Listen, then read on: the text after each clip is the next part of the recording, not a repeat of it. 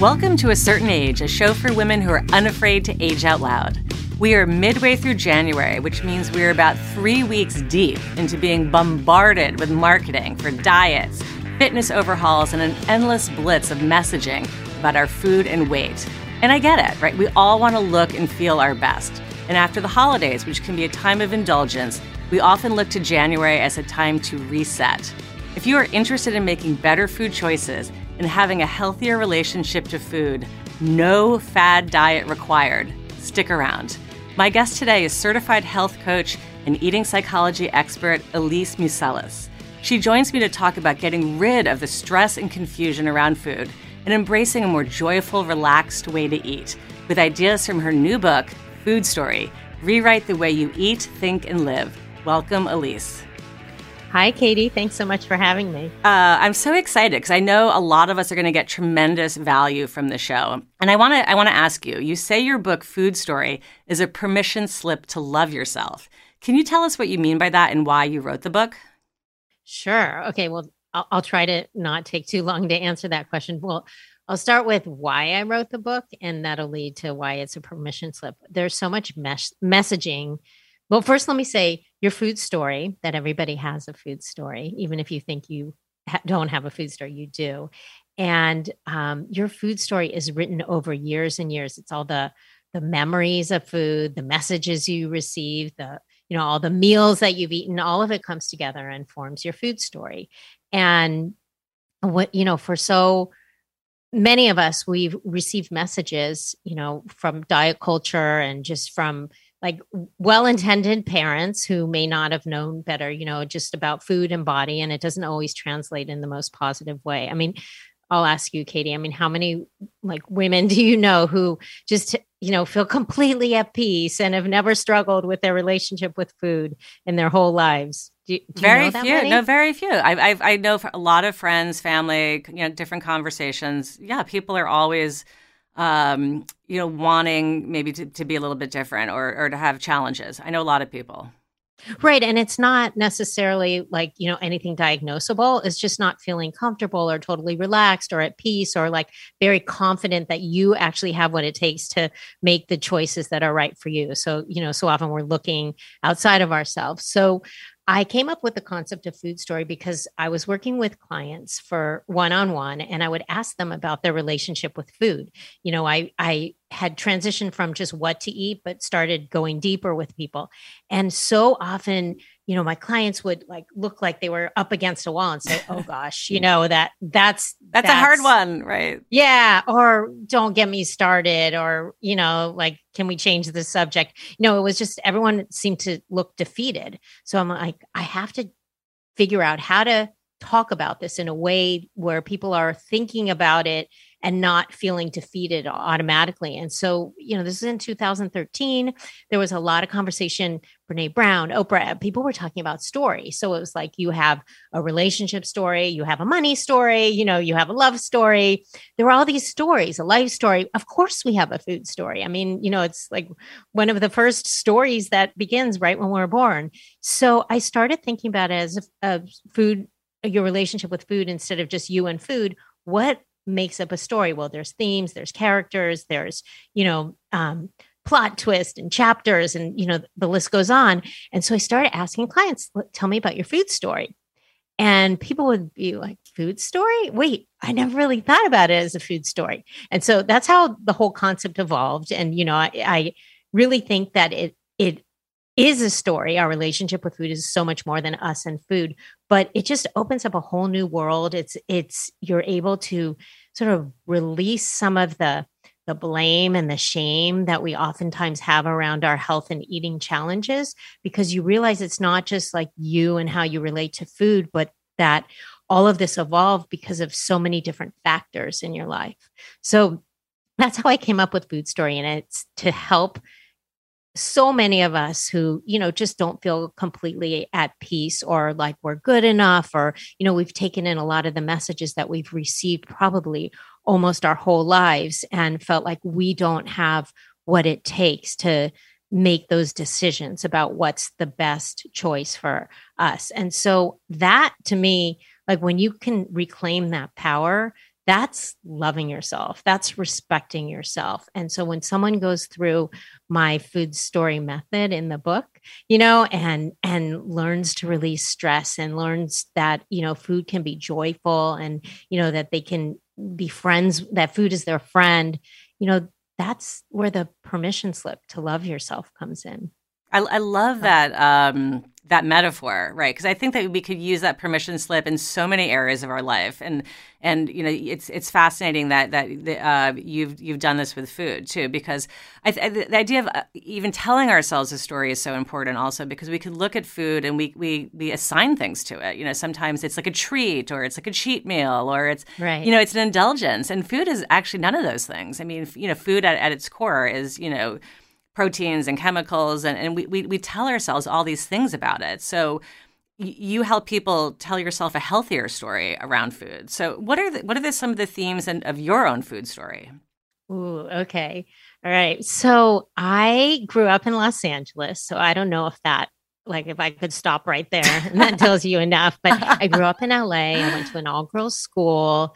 And, you've said two things already that make us understand that, it's hard. I mean, I grew up in New York. I went to an all-girls school too. And, we grew up in an era where we consumed, women's magazines, and they tell you all sorts of things about food. Right. It was women's magazines. And also, everything was like fat free and diet. There were so many labels attached to it. And instead of feeling, I love how the conversation is really shifting to how you feel now, but it was really about how you looked back then. Everything was about how you looked and, and being skinny. I'm putting that in quotes, and that was really like at the core of all of our like choices around food. And so my story is really a story about seeking perfection and, with food and beyond too. But like my food story was all about I'm almost embarrassed to say it out loud, but if I find the perfect diet and then I have the perfect body, which, I don't believe all this right now, then my life will feel perfect and I'll be much happier. And that was kind of like the premise of my food story.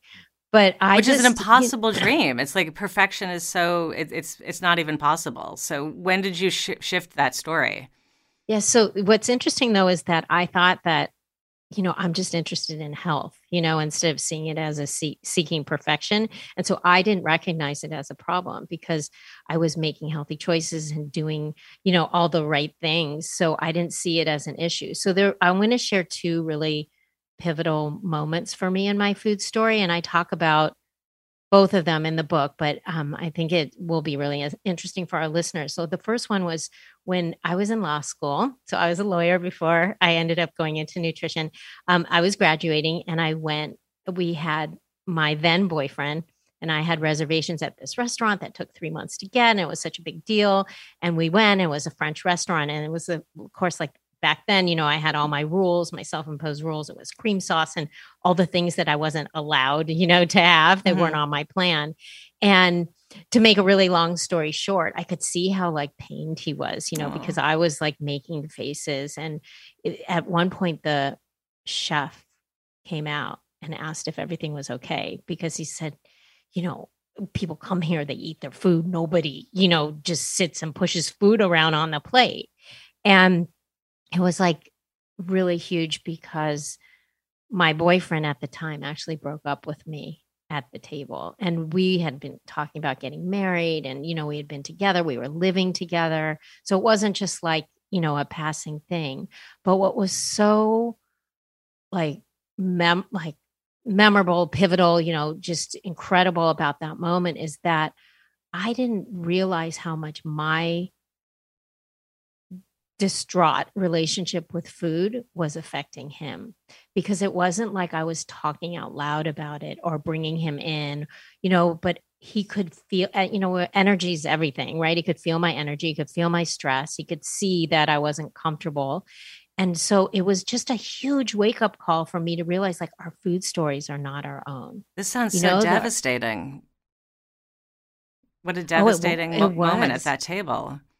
It was. And, it took a little while to realize and to understand, how devastating it really was. But the good part about this story is that was my husband and we did get back together, but I moved back to California and really I started cooking and I knew I had to change.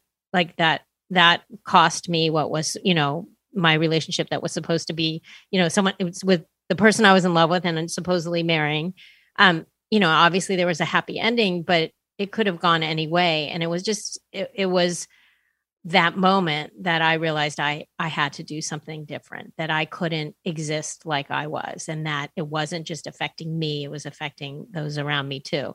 And I changed for me, not for him, but it was because of, what happened that I had that wake up call. So that was one huge pivotal moment. I mean, do you have kids? I do. I have 3 kids. I have a daughter who's 21 and a 18 and a 14-year-old son. So, yeah. So one of the things he said to me that night was that we talked about, starting a family, and there's no way that I can drag drag them into this, and bring kids into the world watching this. And so, we know we pick up habits and things from our parents and our caregivers or whoever, but you don't really realize how much of your food story you inherit and also that you pass down.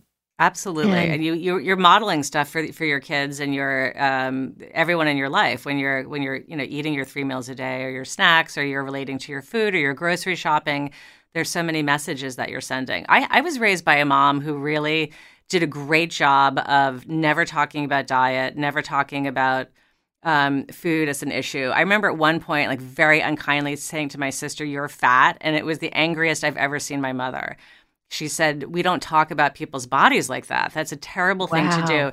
And I was ashamed. I felt such a sense of shame that I had used that as a weapon, and it really stuck with me. And I feel grateful because I know that the women in my life that have struggled with food issues, it's come from the people around them. And I feel grateful that my mom raised me that way. And I've been trying to raise my daughter that way. I mean, but it's tricky. And I know that we have to be careful because our kids are watching us and we have to model good behavior. And I feel I think you said, everyone's got a food story. And I have to think more deeply about what mine is, but I feel, grateful to have been raised in a home where I was allowed to sort of have a healthy relationship with food and body. And I don't know, it's interesting. I need to think more deeply. You said you have 2 stories to share. We have to head to a quick commercial break, but when we come back, I want to hear the second one. Okay. We'll be back after this quick break. Midlife is a crazy balancing act. Careers, relationships, home life, bank accounts, empty nests, aging parents. Not to mention fun, fitness, and friends. We're living longer, stronger, healthier, and happier. We're living life fully charged. We're living Brightly.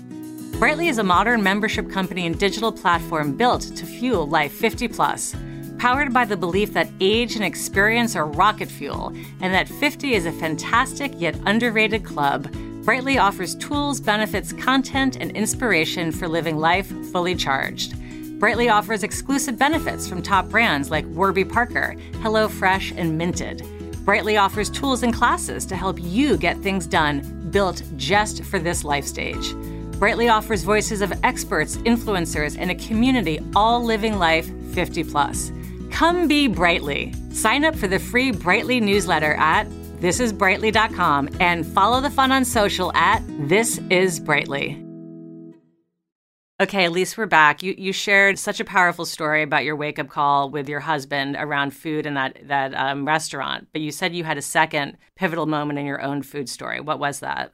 Okay, so I think this is really relatable, will be relatable to a lot of people who've, been read blogs or, maybe even have their own, whatever, Instagram account where they're sharing foods or talking about things like that.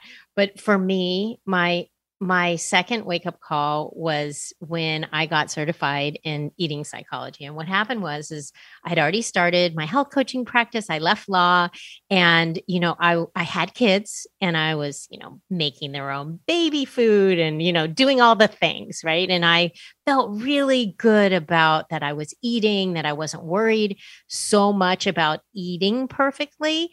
But what had happened is that I created this community and I had put all this pressure on myself to be a role model for my kids, to be a walk the talk for my community, and to, be eating all the right things, and showing how, like, showing it in such a positive way, that I put so much pressure on myself that it actually became a stress. And so I want to back up for a second and explain what I mean by that.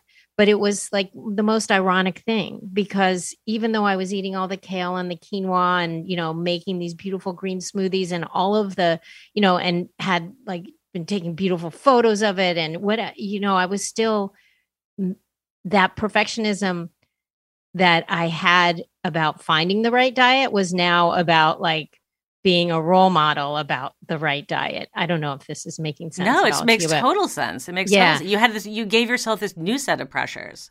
Right. Yeah. And so what happened is I read this book called The Slow Down Diet, and it's not a diet at all, but it was all about how, when we rush through meals, when we multitask, when we think stressful thoughts. And so when I'm not talking about all the stress that we all have ongoing in our daily lives. This is self-imposed stress.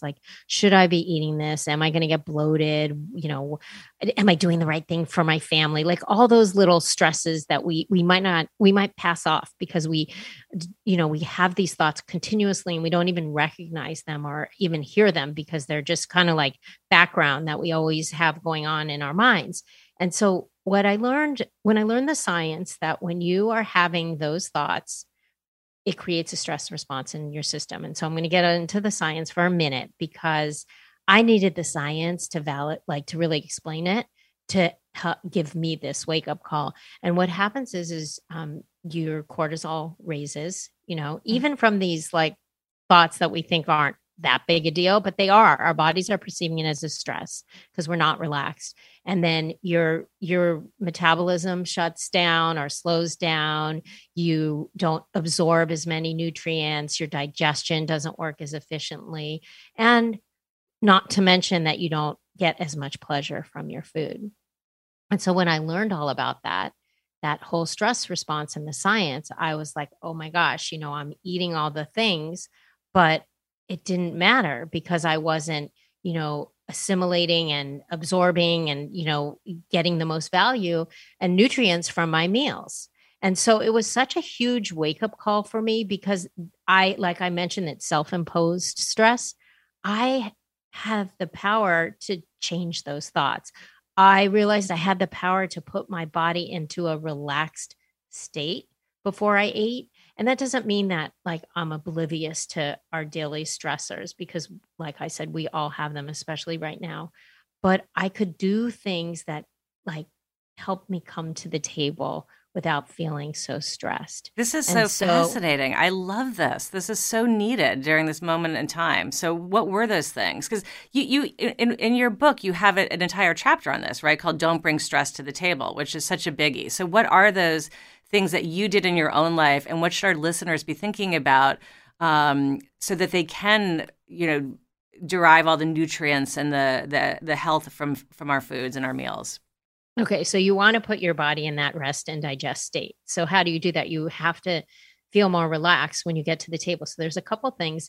One is I just wrote down some of the thoughts, because we're, like I said earlier, we're not always aware of what we're thinking, because I needed to be conscious of what was going on in my mind. So I'd write down the thoughts without judgment. I wouldn't even examine them at that moment. I just would write them down and later look to see what was I, because when you can look at it not in the moment, you can have a little bit more clarity and realize that sort of doesn't make sense, or, I don't really need to worry about that. And so that was one thing. And then I talk about this in the book. This is the simplest advice that you can receive, everybody has access to this. You can do it when you're driving, you can do it at a restaurant, you could even do it at a party.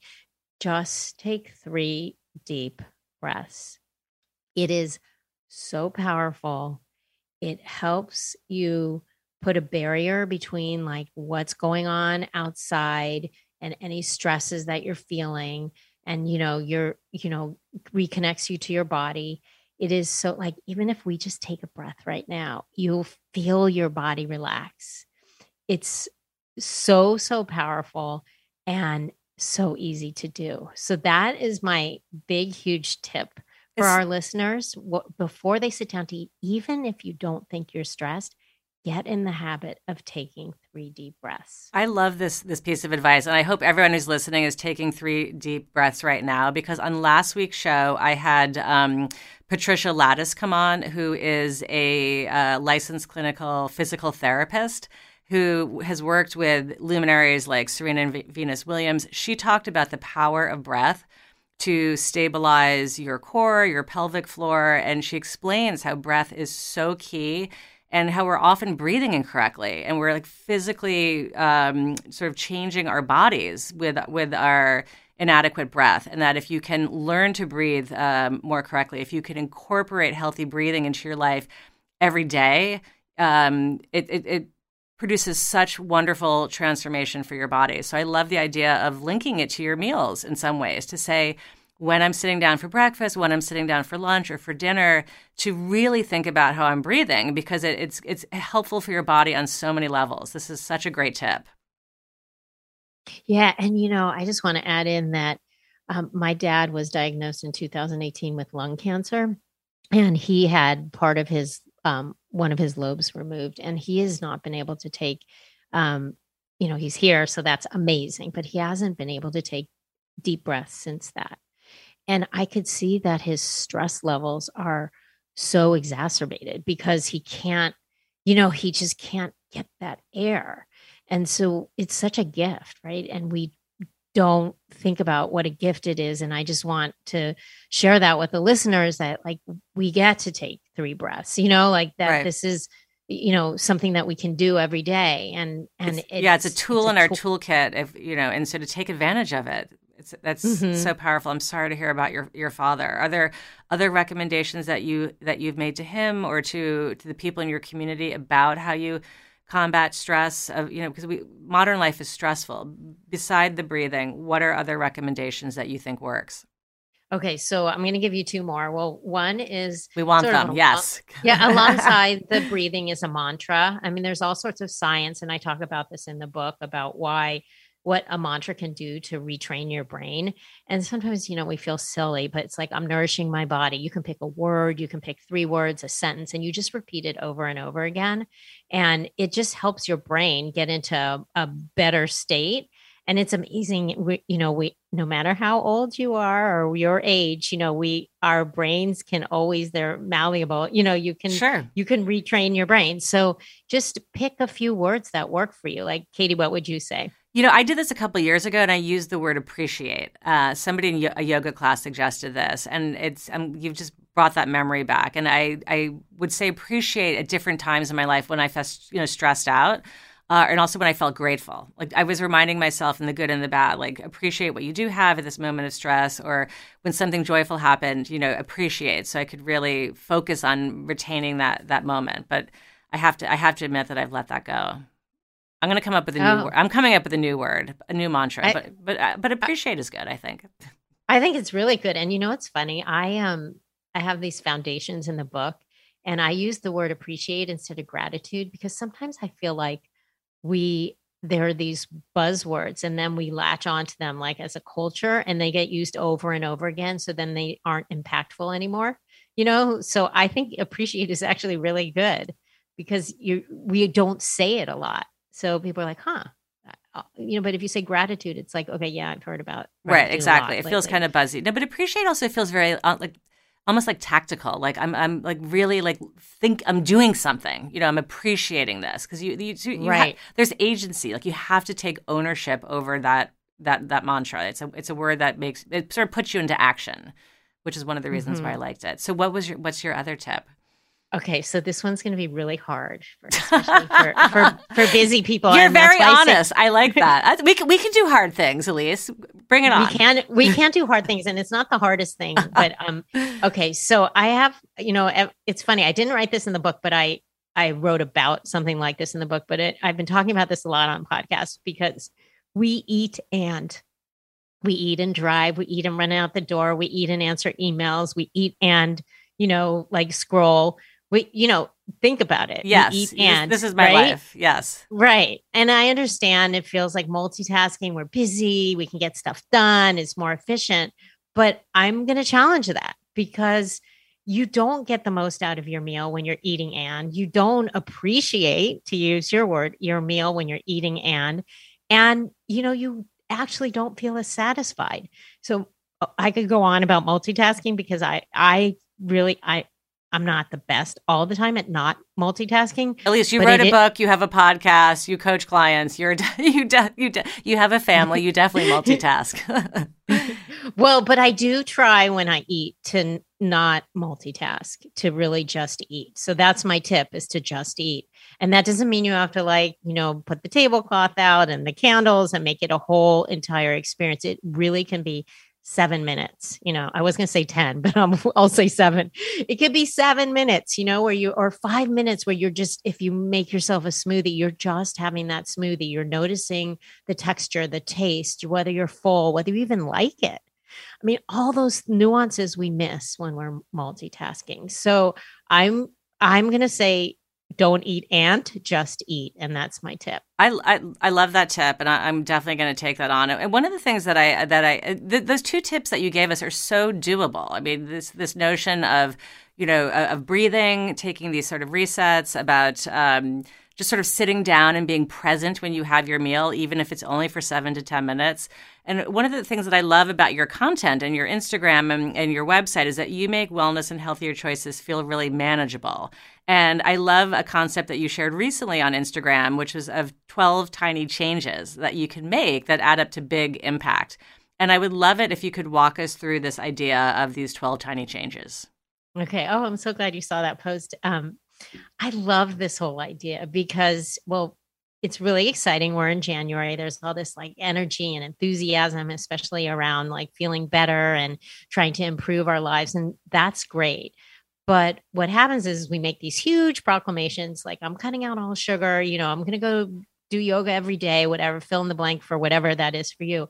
And then what the statistics are, that most of us end up by February, or earlier, falling through with our best intentions. And so I love this idea of small changes. The 12 tiny changes came from when I first got on Instagram, I did this 12 tiny changes and I started it in September because in so many ways, September feels like the new year. Oh, I love September. Yes. It's fall. Yeah, it's a fresh start. You're just reminding me. Back to school. Yeah. I honestly think this is how I grew my Instagram. So I started it and the whole concept is if you make one change a month, and they're not all tiny. I mean, but it just sounded good, tiny changes. But sure. When you focus on the one change as opposed to focusing on everything that you have to do for these huge changes, if you focus on the one change for a month, by the end of a year or by the end of 12 months, that's a dozen or more changes that you've made. And, action inspires action. If you start feeling good, then you want to go do other things that help you feel good. And so some of the examples that I give are for me, this is at the beginning, I always focus on this: better sleep. It's probably of all my wellness habits, it's the one that I struggle with most. And so and each time I focus on it, I learn more about myself. I might have to redo things that I, came undone during the year, or I have a different approach, I really started getting in this year into circadian rhythms, which means that you teach your body when to be alert and awake and when it should be winding down. And so I really make a huge effort to go out in the morning and get sunlight for 20 minutes, usually it's longer because I have dogs or whatever, but I'm in the sun. I don't have sunscreen on. I know that's probably, some people may need to do that, but I'm just getting that sunlight on my face. I love And that. it's, Elise, where do you live? Because I'm in cold, freezing New York right now. oh, I'm in DC, and we go into Oh, you've got the this. snow right now. So that's, yeah. So no matter where you live, you should be outside getting some sunlight every morning, right? To reset those circadian rhythms. And it could be even just if you're not like, you don't want to go exercise outside or take a walk, or you can or whatever, you could just have your coffee, or your matcha or whatever, like in the sunlight. So it doesn't have to be I mean, movement is great, and, I'm all for it, but it doesn't necessarily have to be a movement thing, just getting out exposed to sunlight. I love So that. I love that. That's so important. And when I saw that post and I thought about this concept of tiny changes, first of all, I loved it because I was like, that sounds doable, and we like doable.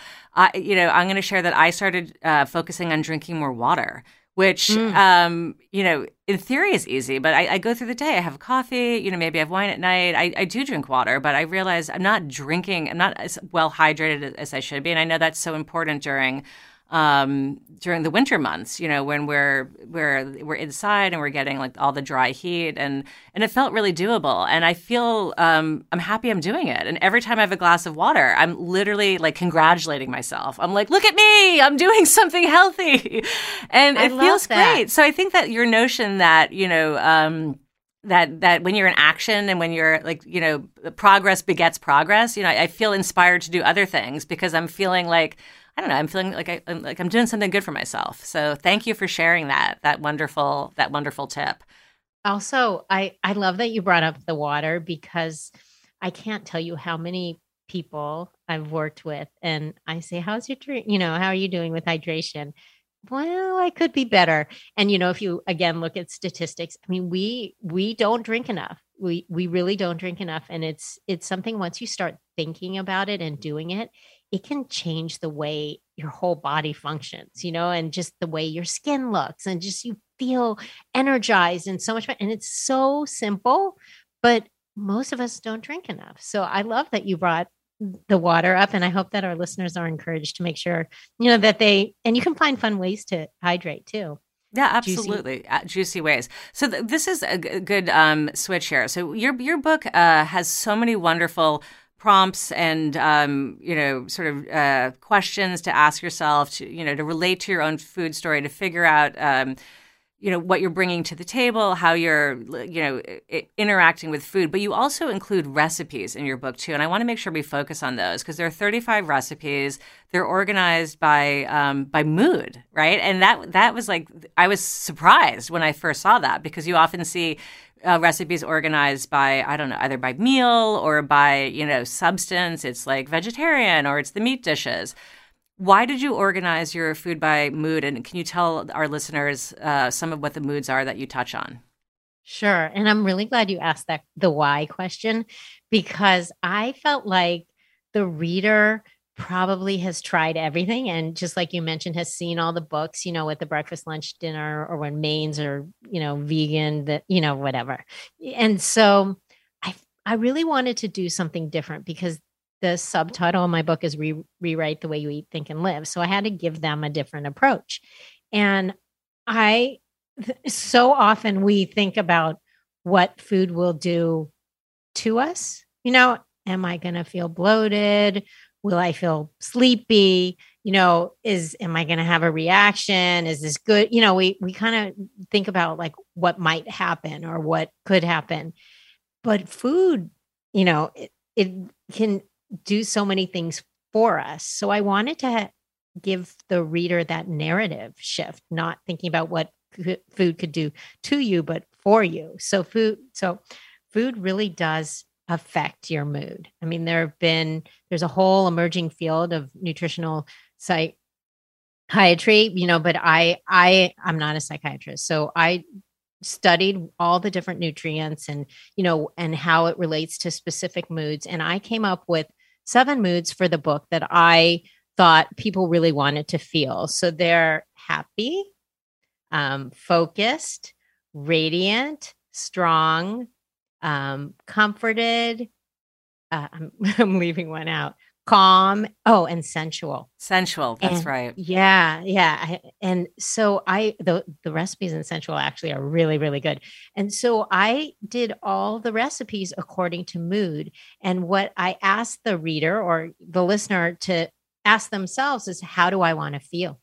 And then you can choose nutrients, recipes, dishes, just things in your pantry to go along with the mood that you want to feel. This was So such a wonderful and fun way to approach food, and I wish we had time to cover all of them. But because it's January and we're spending the month sort of focused on getting after what we want to get to. This month I've been talking to sleep experts and goal setting experts, and these are the topics that we kind of focus on during our January reset. If we wanted to bring greater focus to our month, what are a recipe or two that would help us do that? I'm so glad you asked that because it must be in the air because I was thinking about that this morning. So for me, I always turn to my matcha. I have a matcha latte recipe in the book, but I always use matcha for focus. That's, it helped me write my book for sure. It's also like that whole ritual keeps you like your mind, really like zen and focused on what you're doing. But there's also nutrients in the matcha to help with focus. So that's one. And also I have a guacamole recipe in the book. It's called Genius Guacamole with Toasted Seeds. So Yum. avocado is a great focus food. The healthy fats are good for sugar stabilization. And then the seeds just take it to the next level. Plus it tastes amazing. What kind of on top seeds of are we that. talking about? I'm intrigued. Sesame seeds, pumpkin seeds, and hemp seeds. And so Ooh. they all are so nutrient dense and have specific, the omega fatty acids for focus. I love this guacamole recipe, and I actually just bought all the ingredients. I'm going to try to be able to do something with it on social media. Oh my gosh, I'm So, linking to that in the show notes because okay. my kids are all. It's funny because my daughter is vegetarian and gluten free and allergic to actually nuts and seeds, so I can't put the seeds in. And my boys absolutely love like everything with gluten, and they love. But one of the foods that we make a lot is Mexican because we can have corn tortillas that those are gluten free. Mexican is very gluten free, and it can be very delicious vegetarian. And guacamole is Mhm. a big thing, so I'm checking that recipe out and. And Okay. and when she goes back to college, I'm putting the seeds in it for the rest of us. Because Is she allergic to hemp seeds? that's a good question, and I don't know. She's had allergic reactions to sesame. We tend to she's got nut allergy as well, so we tend to stay away from nuts and seeds in general because of Hmm.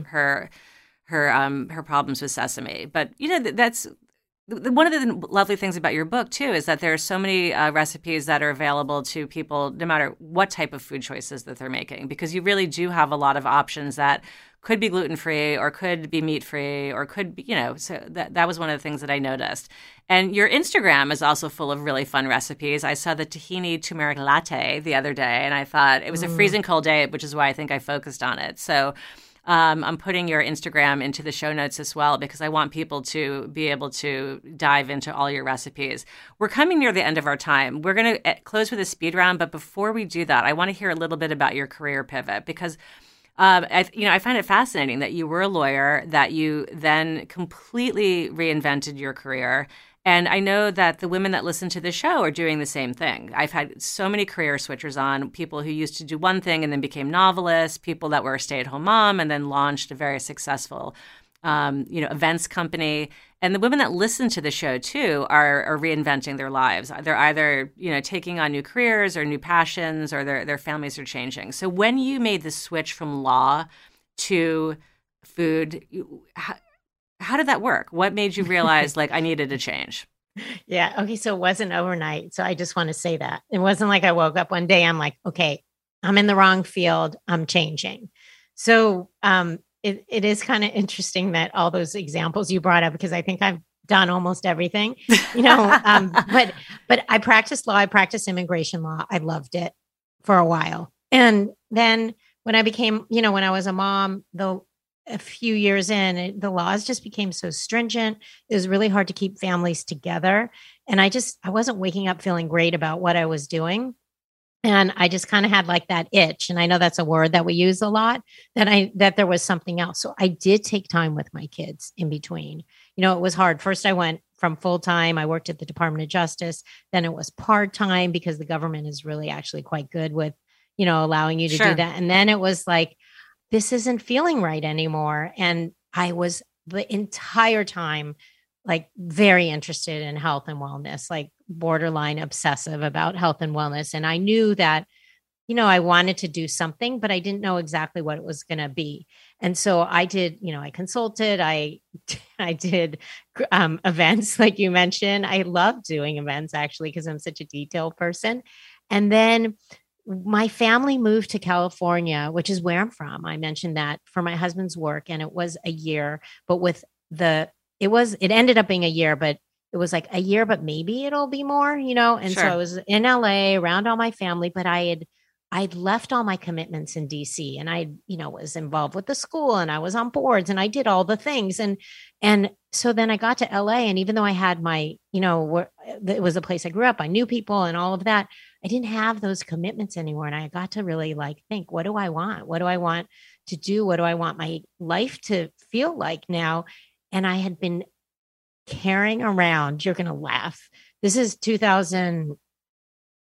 I had been carrying around a brochure from the Institute for Integrative Nutrition. I mean, this is when they had brochures. Okay.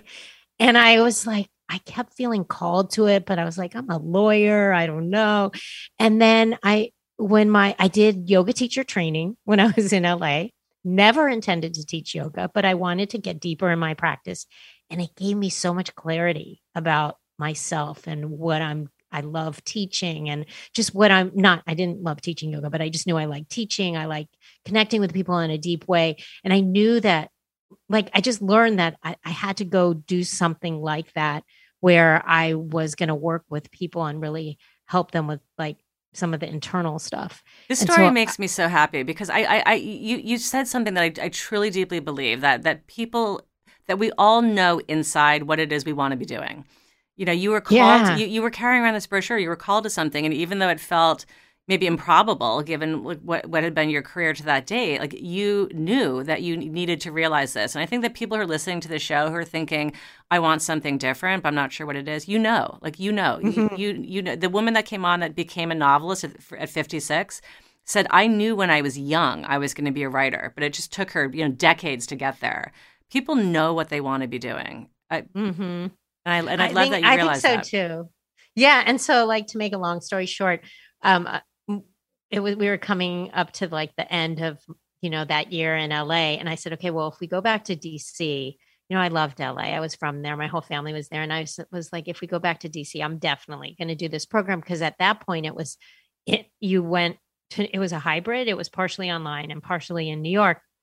And it's so easy to get to New York from DC. And so when I found out we had to move, I enrolled. That was that. And I never looked back. I never thought, yes, I look back and say, oh, I wish I had done this sooner.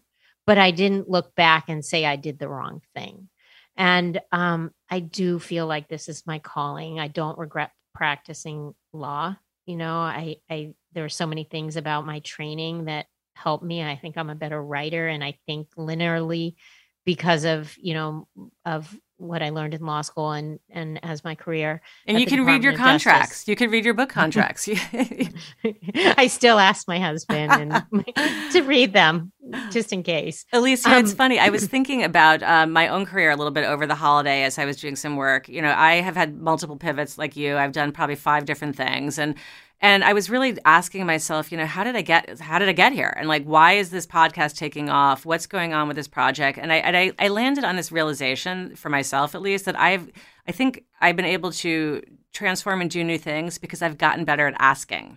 And when I say that, I mean asking both myself what I want, which is what you did, and also asking more of myself. But what I've really been able to do as I've gotten older and into midlife is I've gotten better about asking other people to help support me and my ideas and my projects and my goals and my dreams.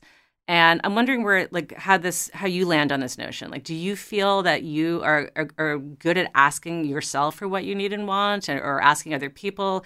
You've become an incredible success in this field. what role did asking play in that? Oh, that's a really good question that I haven't really thought of. I definitely put a lot of pressure still on myself, but I do ask myself what I want, and I'm going through that now because I feel like I'm doing too many things, and do I want the podcast to take more center stage, or focus more on group programs? So I am going through that like reflective time where I'm asking not what should I do or what would make the most money or anything like that, but what would make the most sense for me. So I do ask myself that. Asking other people, I don't know if I'm as good at. I think I'm saying I'm good. getting better. I'm not good. I'm getting Yeah. better. Well, I'm good at communicating, and I'm good at now. This was a really hard one for me because I'm a people pleaser. I'm good at saying no, but not in a rude way at all, but just like no when it either it doesn't feel right, or no when I know that I'd love to do it, but I just don't have the bandwidth and I'm not going to feel good about the way I'm doing it. And I think that no is really hard, because you want to do it, but you have boundaries, that there's only so much you can do in a day. So No, in that way, like I'm asking people to understand. yes, I love that. We're going to end on that note. No is a complete sentence. We need to get better at saying that sometime. Let's do our quick speed round before I have to say goodbye to you. I could talk to you all day. This has been fun. So speed round is a quick 1 or 2 word answer. So let's do it. Writing food story was Cathartic.